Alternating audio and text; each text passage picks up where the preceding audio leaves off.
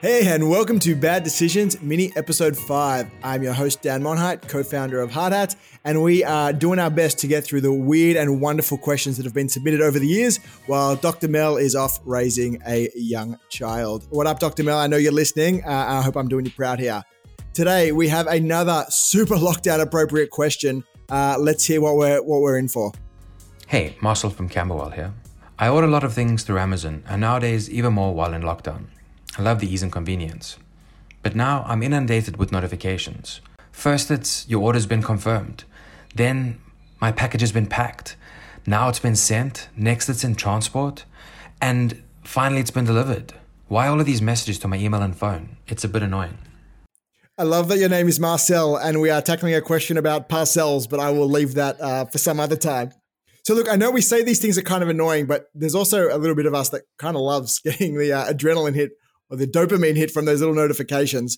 And it does seem weird that these things turn up so often when you consider, number one, how much these big logistics companies need to invest in technology to help them track and trace and share the status of must be millions of parcels around the world.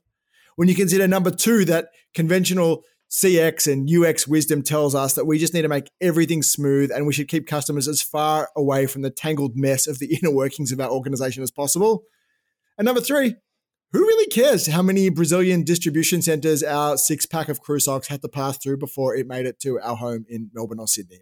So these are all reasons that would make us wonder, why would they even bother? I mean, the other thing to consider is that those notifications don't actually make them come any quicker, but they do have a funny way of reducing our anxiety about, I wonder where our package is, and I wonder if they've shipped it, and I wonder when it's going to get here, and I wonder if it's on track. And there probably is some tangential benefit of less people calling their call centers to just ask where their golf balls are. But behaviorally, I think we've got a far more interesting thing to dive into as we ask ourselves, why would global giants like DHL and UPS let us peek behind the curtain of these giant global networks that they are running? What I believe we can pin it down to is something called the effort bias.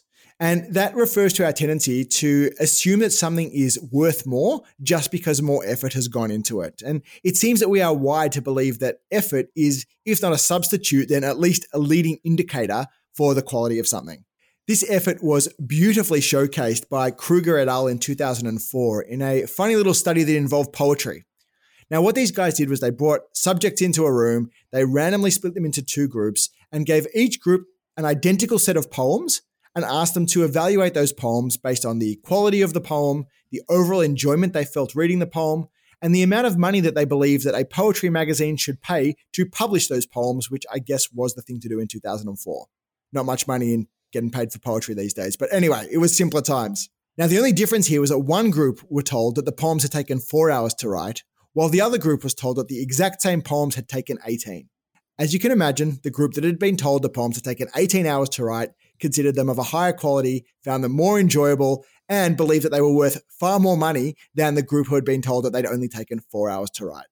Since this study, we've seen similar experiments done with different subject matter, everything from paintings to pottery and wine. We've seen experts and amateurs put through this, and the results are always consistent. We are really, really bad at separating how much effort has gone into something with the actual value that comes out on the other side. Once you switch onto this, you start seeing it everywhere. From kitchens, which are now miraculously located in the middle of restaurants when once upon a time they were hidden up the back, through to expensive watches that can't be serviced in a period of less than 6 to 8 weeks because they need to go to some master craftsperson in Switzerland or France, all the way through to getting the relentless but somewhat enjoyable SMS updates about the precise location of our USB-powered fan that cannot get here soon enough. And it is those little notifications that help us appreciate all of the effort that goes into getting things to our door. With that, we value the service a little bit more, and we might even be a little more forgiving if things don't go exactly as they were planned. The key takeaway for brands here is not to invent more complexity, because the chances are if you are running a successful business, there is already insane levels of complexity happening somewhere behind the scenes. Really, the key takeaway here is to surface and celebrate whatever it is that makes you great. It might be the logistics process, it might be the ingredients, it might be the origin stories of the company, but if it is not visible, it can't be valuable. So make sure people know that, it's not all smooth and seamless and you guys really are sweating just a little bit behind the scenes.